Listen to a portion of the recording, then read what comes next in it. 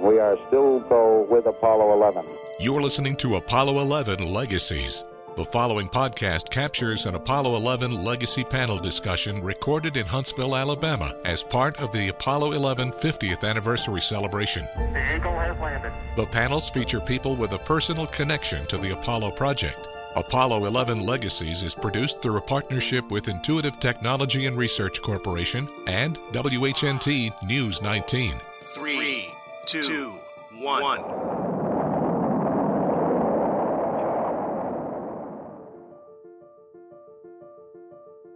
Huntsville, on the other hand, only had 12,000 people. We were expendable, weren't we? But those are important facts of where do you build a weapons facility? Or, as the years will come, a facility where you might create big explosions with a big rocket. And so the land we now know as Redstone Arsenal became home to a pair of arsenals and chemical munitions manufacturing in World War II. A boon to the local economy for sure, but so much more. The speaker is retired Brigadier General Robert Stewart. He was an aviator, a helicopter pilot who flew in Vietnam. He was an Army test pilot. He was the Army's first astronaut, and he supported STS-1, 4, and 5. He would eventually fly on 2 shuttle missions, logging 289 hours in space. 12 of those hours were extravehicular activity. General Stewart was part of the first untethered EVA. While training for yet another shuttle mission, he was promoted to Brigadier General and left the Astronaut Corps. He eventually was part of the U.S. Space Command in Colorado. General Stewart retired from the Army in 1992, and he now lives in Huntsville. As you are about to hear, he is an authority on the history of Redstone Arsenal and the work there that eventually led to Americans walking on the moon. First things first, of course, how the arsenal that is a fixture for us now came into being. This was recorded at the Discovery Theater at the U.S. Space and Rocket Center. You know the story of Einstein's driver? Yeah, Einstein had this driver for years and years. The driver's name was Fred, and he would drive him to everywhere he go, and then Fred would sit in on the lectures. So one day, Albert and Fred were driving down the road, and Einstein said, Fred, you know, you've heard this lecture so many times, I'll bet you could give it yourself. And Fred said, well, maybe I could, sir. Well, let's try it.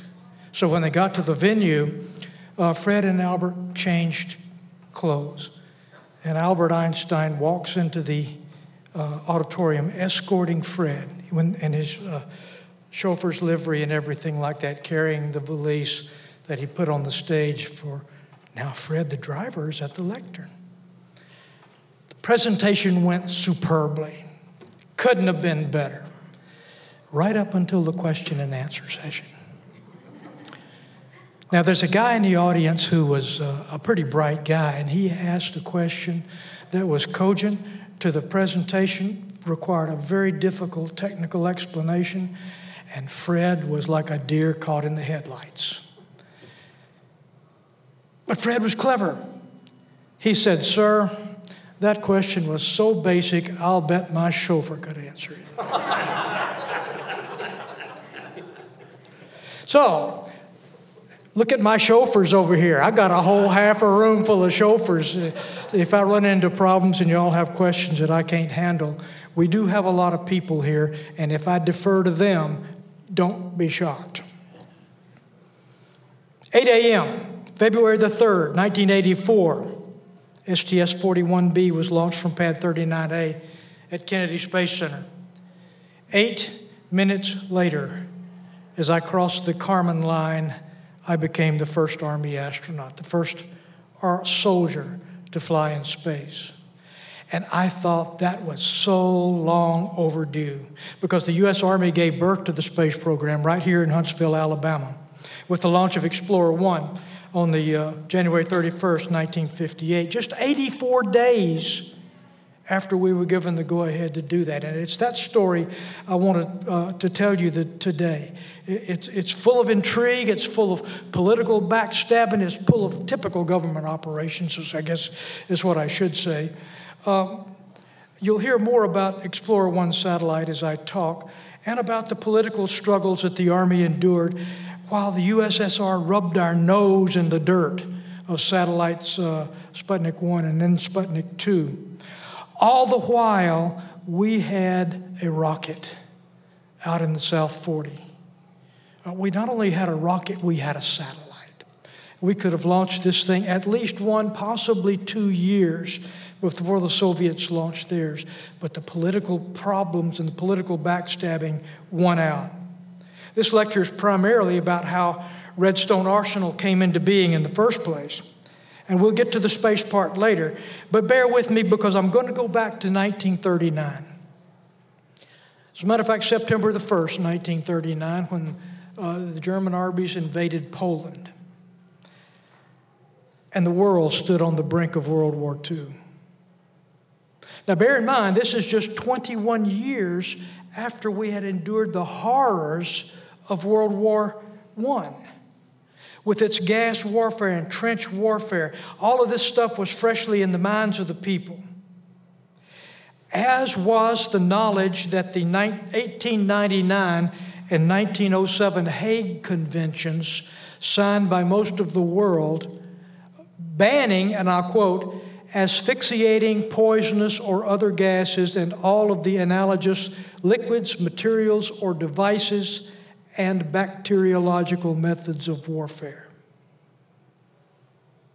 Signing that convention didn't do a whole hell of a lot of good, did it?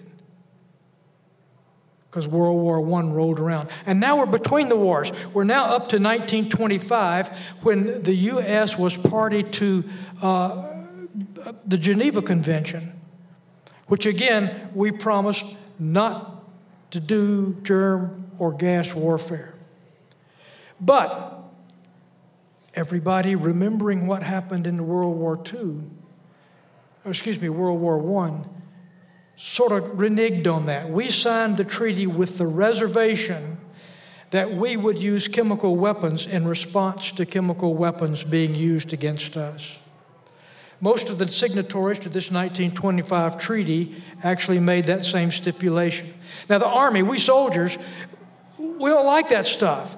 We wanted to destroy the whole mess, just like we wanted to destroy all nuclear weapons, because we're the ones that get hurt by this stuff. But the world is not that way. At the turn of the decades, the Army's sole chemical weapons production facility was at the Edgewood Arsenal near Bel Air, Maryland. Obviously, a site near Baltimore, Maryland, had a couple of disadvantages. It was closed, it was subject to attack, and it was near a big city that a gas leak or something like that could cause tremendous destruction. And we'll talk about the chemicals that would do that just shortly. So the Chemical Warfare Service, henceforth I'll call that the CWS, under the command of Major General Walter Baker, sought to erect another chemical plant so that we could have a stockpile of weapons to use in case somebody attacked us. There were 5 sites proposed. 3 of them were eliminated quickly because they were within 300 miles of the coastline. Final selection came down to Huntsville, Alabama, Millington, Tennessee. Now, Millington had good access to the Mississippi River, but it was located in a suburb of Memphis, which is a rather large city. So if an accident happened, it could be an utter, absolute disaster. Huntsville, on the other hand, only had 12,000 people. We were expendable, weren't we? But those are important facts of where do you build a weapons facility? Or, as the years will come, a facility where you might create big explosions with a big rocket. So Huntsville, Alabama figured greatly in both of those. Major General Baker was retiring from the Army and would leave the command of the CWS up for grabs. Now, Baker had working for him an enterprising young colonel named William Porter, who followed the path of promotion through Annapolis, through the Coast Guard, to the Army, and finally to the Chemical Warfare Service. A young representative from Huntsville area named John Sparkman, y'all heard of him, I guess, discovered that there was going to be an acquisition, $50 million facility would go somewhere, and Representative Sparkman called Senator Lister Hill and said, man, wouldn't it be nice if we could get that $50 million poured into Huntsville? And they agreed it was right. Now, Porter is talking with Representative Sparkman. Porter was an ambitious man. Porter said, man, I really would like to be a general. And Sparkman said, well, why don't you go over and see my buddy Lister Hill? We've been talking about this, and Lister Hill is a very, very powerful man. Hill served as a representative and served on the Armed Services Committee before he became a senator, and now as the senator, he is the majority whip. So Porter goes over and he talks to Lister Hill about the possibility of putting the $50 million facility in Huntsville, Alabama. And Lister Hill talked to him about the possibility that if that happened, he would support him being promoted to general officer and be given command of the Chemical Warfare Service. And as a coincidence, all that happened. Isn't that wonderful? As a matter of fact, Lister Hill just might be the unsung hero, the person that nobody really remembers when they talk about Huntsville and the Arsenal. Huntsville selections was announced on the July the 3rd, 1941, and the facility to be known as the Huntsville Ordnance Plant was started soon thereafter. You're listening to retired Army Brigadier General Robert Stewart. We'll return to his history of Redstone Arsenal in just a moment.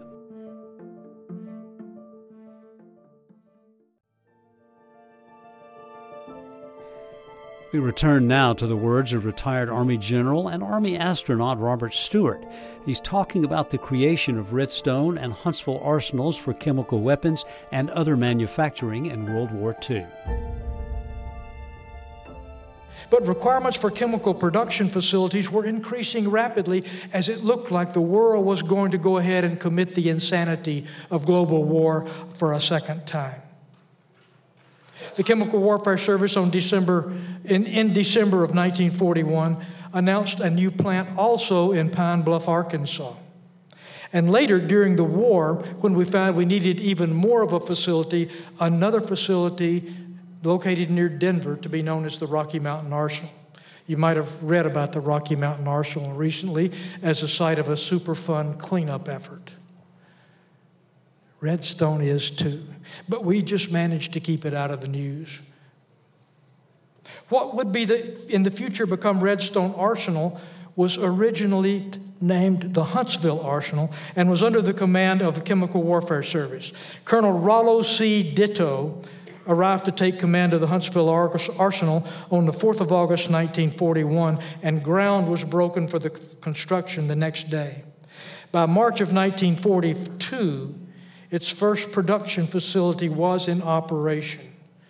Now, recognizing the economy and the safety of completed military rounds, we have the Huntsville Arsenal making all of this obnoxious chemical stuff, and the Army Ordnance Corps thought, well, why don't we build a plant right next door so we can take all this noxious stuff and put it into shells and bombs and grenades and not risk taking it around the country? And that was a really good idea, and that's what they did. The Army Ordnance Corps began construction of that separate facility to be called the Redstone Ordnance Plant, which became the original Redstone Arsenal.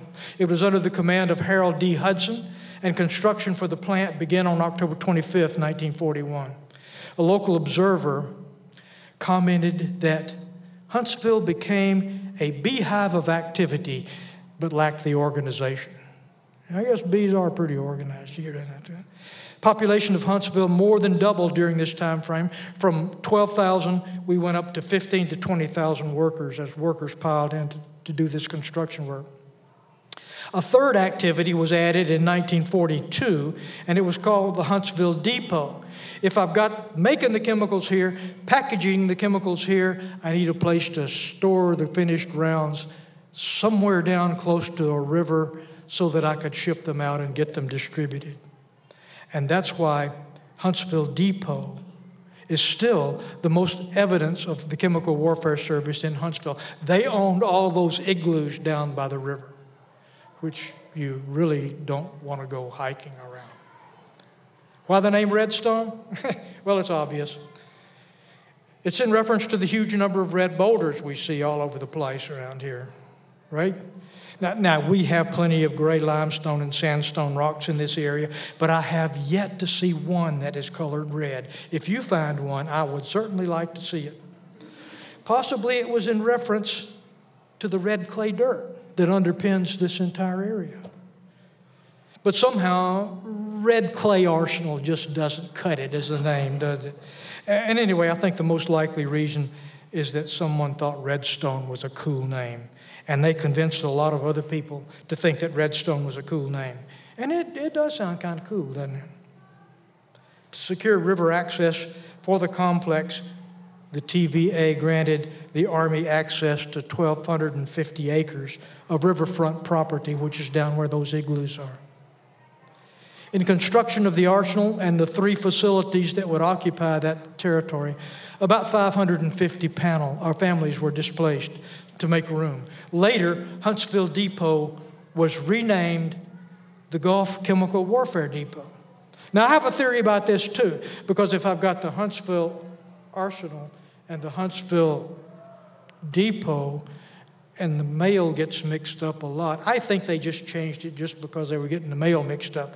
But anyway, it doesn't matter because the whole complex was renamed in 1943 as Redstone Arsenal. Now, if you're confused by all the naming and renaming and reorganizing, take comfort in the fact that it's been this way for a very, very long time with large installations. What did the Chemical War Service plant actually produce in support of World War II?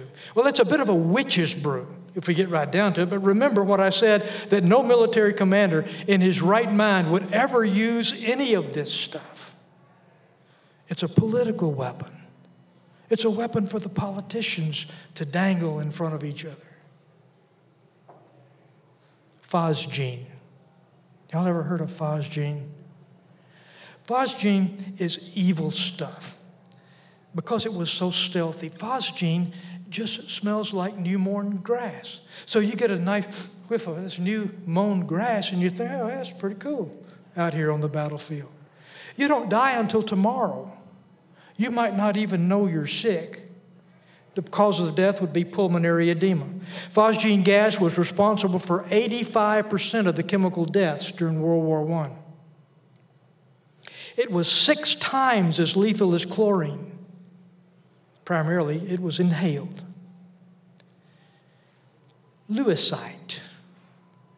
This stuff is so bad we refuse to even use it during war. It was a blister agent with arsenic doped into it, and it's lethal through inhalation or through skin contact. Mustard gas. This is the one everybody knows about. You see the clouds of mustard gas floating over the battlefields of World War I. It was the leading chemical agent of casualties, though not deaths.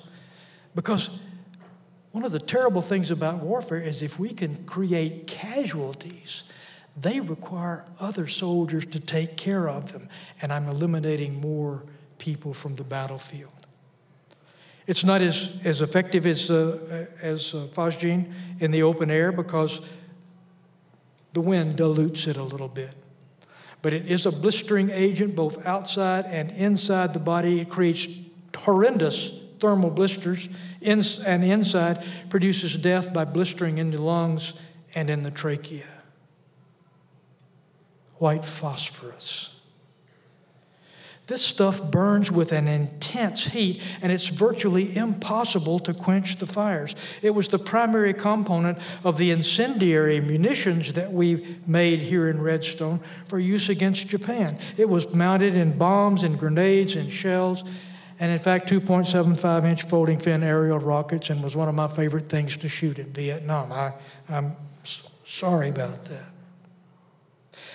But we had a lot of more benign agents. Tear gas. For those of you, have anybody ever experienced tear gas? Oh, yeah, I know you have, Ron. It's really not that bad. It causes you to cough and your eyes to water and everything. I remember one time I was tear gassed on purpose, and I wasn't doing anything wrong. But I had a bad cold. Cleared that sucker right up. Man, when I walked out of that gas, I was feeling good. I don't think we can market this at Walgreens, though. Incendiary munitions, smoke generators, small solid rocket motors are the things that were produced at this complex around here. In fact, people have said that it's really easy to know what color of smoke grenades and things were being produced at Huntsville, because you saw people walking around in Huntsville that were red and green and purple, because this dye would not wash off. It had to be worn off as time went by. The plant also produced carbonyl iron, which was used extensively in radar and other electronics. It was good at what it did. It won the Army-Navy E Award for excellence 9 times during World War II. Now, since Redstone was producing incendiary weapons primarily for use against Japan, we needed an airfield here because the 6th Army Air Force bombers needed to test these munitions. The presence of this runway and a hangar complex that was built at the same time placed us as a prime candidate for another very important facility, which we'll talk about later. 3 days after the Japanese surrender, Huntsville Arsenal was put on standby status, but was kept open as a primary storage site for the Chemical Warfare Service munitions. Other uses for the facility were manufacturing of gas masks and for the demilitarization of the incendiary weapons. The workforce was reduced overnight from 4,400 to about 600 people. Yes, the arsenal we take for granted now was in a bad way after World War II. We'll hear more of that history from retired Army Brigadier General and astronaut Robert Stewart in a moment.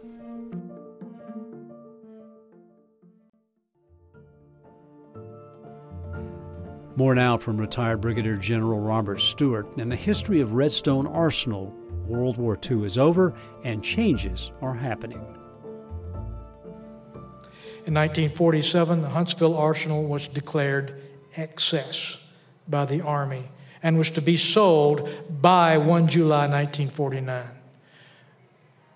Remember that. Redstone Arsenal has never been for sale. Huntsville Arsenal was for sale. So we began madly looking around for some facility to move in to these buildings and this infrastructure that was already in place. And we found somebody in 1948. It was the Keller Motor Company. George Keller had visions of Huntsville being the Detroit of the South. Now, Keller worked for a guy who was from Huntsville named Albert Russell Erskine. Albert Russell Erskine is buried in a mausoleum out at Maple Hill Cemetery. If you want to walk around for the next time we do a cemetery stroll, I highly recommend that you go out there and do that. But Keller worked for Erskine, who was the president of Studebaker Motors Corporation.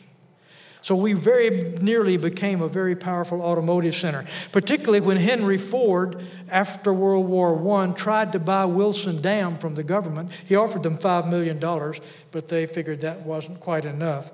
And his idea was to build an automobile plant in Muscle Shoals. Muscle Shoals was very excited about that, so they built the infrastructure, the places to put the houses for all the workers that were bound to run in here, and nobody came. But when I was a kid, I could go rabbit hunting, walking down sidewalks, leaning up against a lamp pole, popping rabbits. I think my favorite rabbit hunting place was probably 8th Street in Maine, in what would have been Muscle Shoals City. That idea was quashed. But it seems that the Tennessee River became very popular as a source of hydroelectric power and barge transportation and fresh surface water, which was important for all of the industrial facilities that were going to move in and have moved in along this river since I was a kid. In 1949, a 2-year-old United States Air Force, because the Army threw them out in 1947, began searching for a new place to put an air engineering and development center. Candidates were, in the order that the Air Force preferred them, Moses Lake, Washington, Grand Wash Cliffs, Arizona, and a to-be-named site in the Tennessee Valley. The Tennessee Valley had abundant electrical generating capacity, which would be required and readily available surface water. But Moses Lake had an old defunct Air Force base, and the Air Force wanted to move into that facility. There was a runway in place. Everything was cool. But the Air Force Chief of Staff didn't like it because he felt it was too close to the coast and too vulnerable to attack. A water dispute between Arizona and California knocked Grand Wash Cliffs out of the equation, leaving the Tennessee Valley. Huntsville was the preferred site because we had a nice runway, we had the facilities, the buildings, the housing readily available, which would save the Air Force a lot of time and money. And so the Air Force began thinking, why don't we build our Air Development Center in Huntsville on the old Army Arsenal? But once the Air Force showed interest in moving in, the Army began to rethink its decision to sell the Arsenal. Seizing on the Army's rethinking of the sale, Senator Kenneth McKellar of Tennessee made his move. He offered the Air Force facilities, which was an old Army training camp near Tullahoma, Tennessee, known as Camp Forrest. He offered them assistance in pushing required legislation through Congress. And on April 28, 1948, the former Army training camp was announced to become the site of what would become the Arnold Engineering Development Center. But it really wasn't inter-service rivalry that drove this. The Army did have a new mission for Redstone: developing and testing rocket systems. Colonel Holger N. Toftoy was the impetus behind a move that reset the course of Huntsville, and it's one of the most fascinating chapters in our history, the odyssey of the German rocket team from Germany into Huntsville. In 1945, as hostilities in Germany were drawing to a close, the Army instituted a hunt for the scientists and engineers who had produced some of Germany's highest technology weapons in hopes of bringing those and some weapons, too, if we could find them, to the U.S. The effort was called Operation Paperclip and was headed by Colonel Toftoy, who would become a huge player in Huntsville's future. But let's go back a little bit before that. It really began when a German artillery captain named Walter Dornberger was assigned to head up a military rocket development program. And as Heidi mentioned, he chose as his principal assistant a teenaged Wernher von Braun as his technical director. And by the way, it is von Braun. He got really upset, I'm told, when people called him Braun, von Braun. I guess I don't blame him. Von Braun received a doctorate in the field of rocket propulsion from the Friedrich Wilhelm Universität of Berlin under the sponsorship of the German Army. German military rocketry research was centered on the island of Usedom in the Baltic Sea at a facility named Peenemünde, after the nearby Peene River. And Colonel now, Doctor of Engineering, Dornberger, commanded, and von Braun was technical director. In reflecting, Usedom was well chosen because it was remote, so that if a large explosion occurred, it might have gone unnoticed except by some local cows. Come to think of it, might be the reason Huntsville has prospered so much in this area. Now, you Huntsvillians don't get riled up. I was raised 50 miles from here. I know what Huntsville was like in the 1940s. Private First Class Frederick P. Schneikert of the Anti-Tank Company, 324th Infantry Regiment, 44th Infantry Division, had no idea that in the early morning hours of May 2nd, 1945, he was making the first steps toward sending man to the moon. Riding down the road toward him on a rickety bicycle was a young blonde German man dressed well in a shirt, nice pants, a clean tie, blue-gray ankle-length leather coat. He appeared well-fed, not like the rest of the German civilians that he encountered. Private Schneikert's first words on seeing this man and climbing out of the culvert in which he was hiding, people were still trying to kill you at this stage of the war. He said, "Come forward with your hands up." He spoke it in German because Private Schneikert's mother or grandmother was a native of Bamberg, Germany, and had taught him German as a child. But his order really was validated and took form because of the M1 rifle he held in his hands with the safety off. To make the morning increasingly strange, the German said, "It's vitally important that I see Ike as soon as possible." He said his name was Magnus von Braun. Von Braun asked Schneikert to go with him about 4 kilometers away to a German gas house named Haus Ingeberg, where his brother, the inventor of the V2 rocket, was staying with a large contingent of its engineering staff. Sounded like a perfect setup for an ambush and assassination to the private. So he elected instead to take his prisoner back to his headquarters company, where he turned him over to a First Lieutenant Charles Stewart, a counterintelligence officer attached to that unit. Von Braun told Stewart that the group of scientists were in grave danger from an SS unit commanded by Obergruppenführer Hans Kammler. Obergruppenführer is equivalent of a 3-star rank. He ranked just below Heinrich Himmler in the SS. And as a matter of fact, he might have even ranked a little bit above Himmler in the SS because Hitler had given Kammler not only military control over the rocket team, but of all German advanced weaponry, including Die Glock. Now, if you don't know about Die Glock, this is the conspiracy theorist time machine that the Russians or the Germans would have had. But anyway, Kammler had control of all of this stuff. But Kammler had also been given orders not to let any German rocket scientists fall into Allied hands. He was to kill them if that was going to happen. Now, whether he would have actually done it or not, it'll forever be a matter of conjecture, as is the ultimate fate of Hans Kammler, because he's buried in at least 4 to 6 different places in Germany with people attesting that they saw it happen. Given safe passage by Stewart, von Braun was taken back to his bicycle, which, by the way, I understand we have here in the center. I've never seen it myself. And he returned to Haus Ingeberg.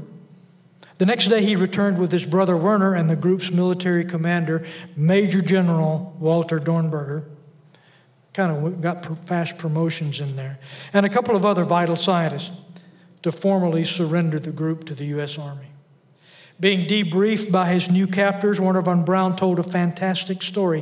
He said that if they had achieved a production rate of 200 V2s per day, the course of the war might have changed. He claimed that they were on the verge of producing a rocket that could reach New York. What if Werner Heisenberg had made more progress on the atomic bomb as Dr. von Braun realized his rocket that could reach New York? One American soldier present at the interrogation observed, "If we haven't captured the greatest scientist of the Third Reich, we've certainly taken its greatest liar." So World War II is over, and things are about to change for Redstone Arsenal, North Alabama, and America. The story continues in our second podcast with retired Brigadier General and Army astronaut Robert Stewart. We invite you to listen to that and our other podcast as we celebrate the 50th anniversary of the Apollo 11 moon mission. Go to the Apollo 11 tab at the top of our website, WHNT.com, where you'll also find other important items from North Alabama's contribution to America's manned spaceflight history.